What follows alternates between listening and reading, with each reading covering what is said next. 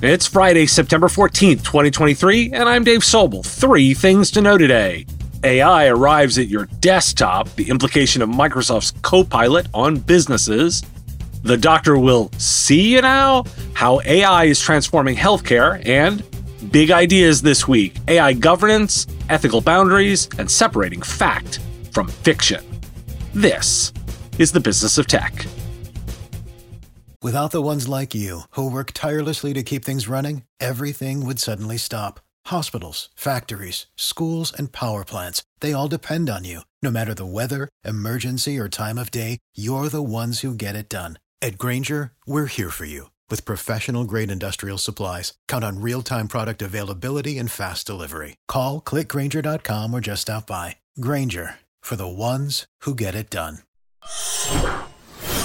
I held off AI for a bit because this show is the business of tech, not the business of AI. That said, AI is about to become very real for many businesses. Microsoft has announced a new unified Copilot experience in Windows 11 launching on September 26th. The updated Copilot will be seamlessly available across various apps and experiences as a sidebar, providing better assistance by incorporating context and intelligence from the web, work data, and PC activities. It will be able to pull data from calendars, emails, and documents to assist with drafting texts and emails, and it will make real-time suggestions in apps like Outlook.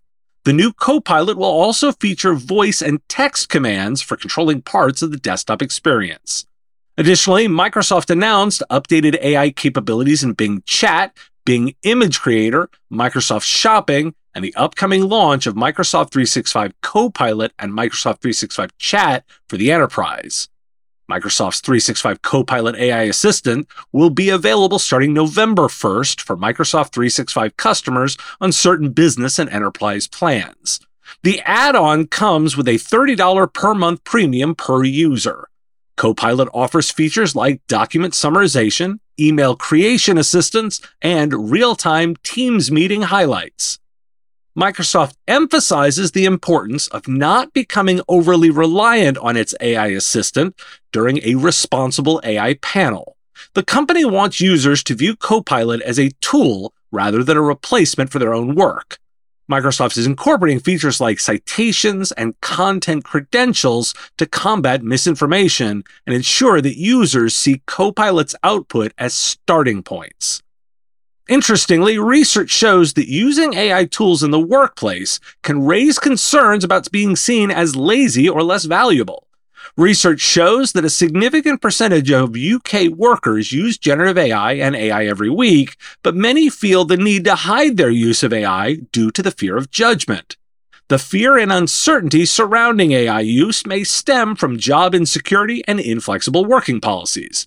Some companies have even blocked using tools like ChatGPT due to security concerns. Why do we care? Copilot will be on all Windows 11 desktops next week. Sure, it will be controlled on the rollout by those being careful about updates.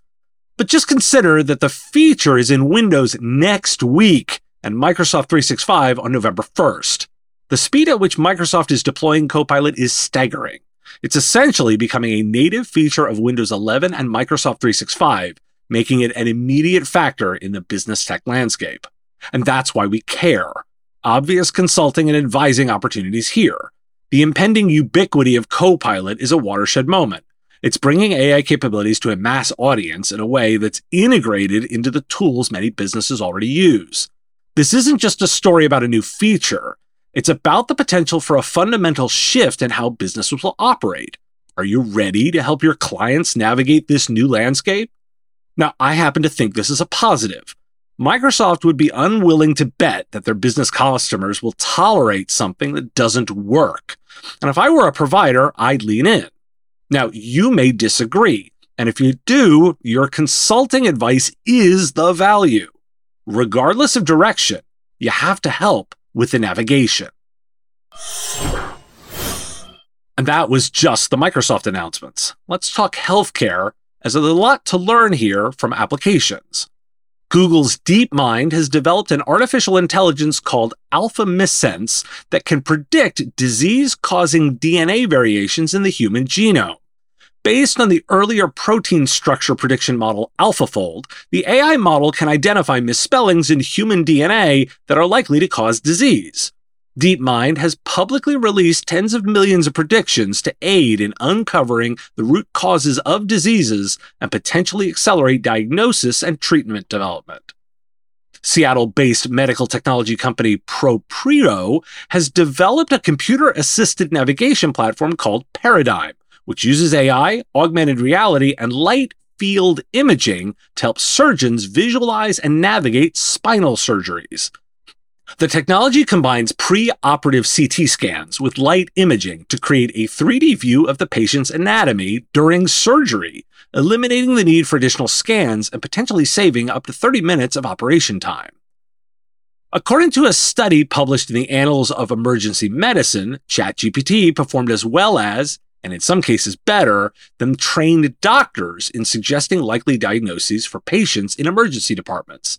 The study found a 60% overlap between the chatbot's diagnoses and those made by doctors, with the chatbot correctly identifying the diagnoses within the top 5 likely diagnoses in 97% of cases. The researchers suggest that AI could potentially support doctors in emergency medicine, leading to shorter waiting times for patients, and may be particularly useful for inexperienced doctors or in detecting rare diseases. Why do we care? I wanted to showcase the work in healthcare, particularly as so much AI coverage is consumer-focused. These are not futuristic scenarios. They're happening right now, radically transforming the field of medicine. AI's introduction into healthcare also brings up ethical and regulatory issues such as patient consent, data privacy, and the role of human oversight, providing yet another layer of consultation opportunities. Circle that as the roles of a virtual CIO. And here are the big ideas floating around in my list for the week. An article by Ben Pippinger in Forbes asks, "Is AI the next shadow IT?" The article discusses the similarities between AI and shadow IT, highlighting the need for governance and balance. While AI offers significant opportunities for efficiency and value creation, it also introduces risks if not properly managed. The author suggests establishing controls, policies, and training to ensure responsible AI use within an organization. Full visibility and ongoing monitoring are crucial to mitigate risks and maximize the potential of AI. And with all this AI floating around, an article by Christopher Beam in Wired discusses the role of AI detection tools and their role in detecting AI-generated text, images, and videos. It highlights various startups and companies developing detection tools for different media types. The article also explores the debate around the use of AI in writing and the potential impact on the writing profession. It concludes by discussing the concept of centaur writing, where the parts don't match, and the idea of using AI tools to enhance human writing rather than replacing it. And let me highlight Princeton researchers Arvind Narayanan and Sayesh Kapoor calling out the hype and misconceptions surrounding AI with their newsletter AI Snake Oil. They distinguish between predictive AI and generative AI, highlighting that snake oil is often concentrated in predictive AI. They emphasize the need for transparency reporting in AI companies and express concerns about the potential harms of generative AI, such as non-consensual deepfakes. They also challenge the notion of AI posing an existential risk to humanity and criticize the proposed interventions that concentrate power in the hands of a few AI companies. Why do we care? Similar to shadow IT, AI technologies are being implemented at a pace that can outstrip the ability of traditional governance to manage them. For organizations, this creates both risk and opportunity. The imperative is to find the right balance and governance structures to maximize value and mitigate risks. I'm not convinced the industry did a great job on shadow IT. Here's the chance to try again.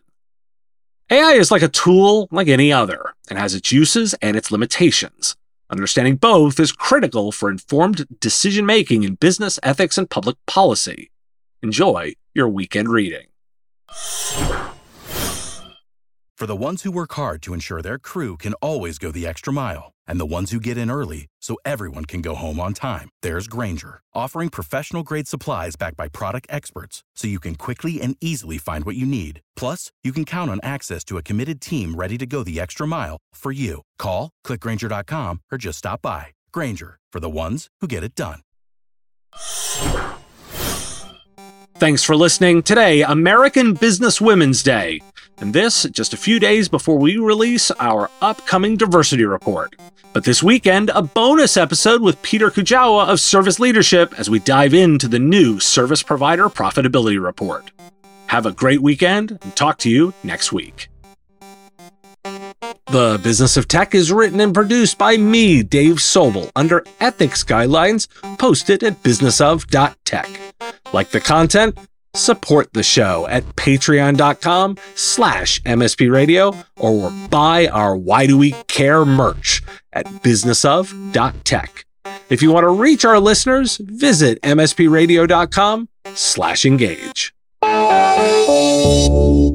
Part of the MSP Radio Network.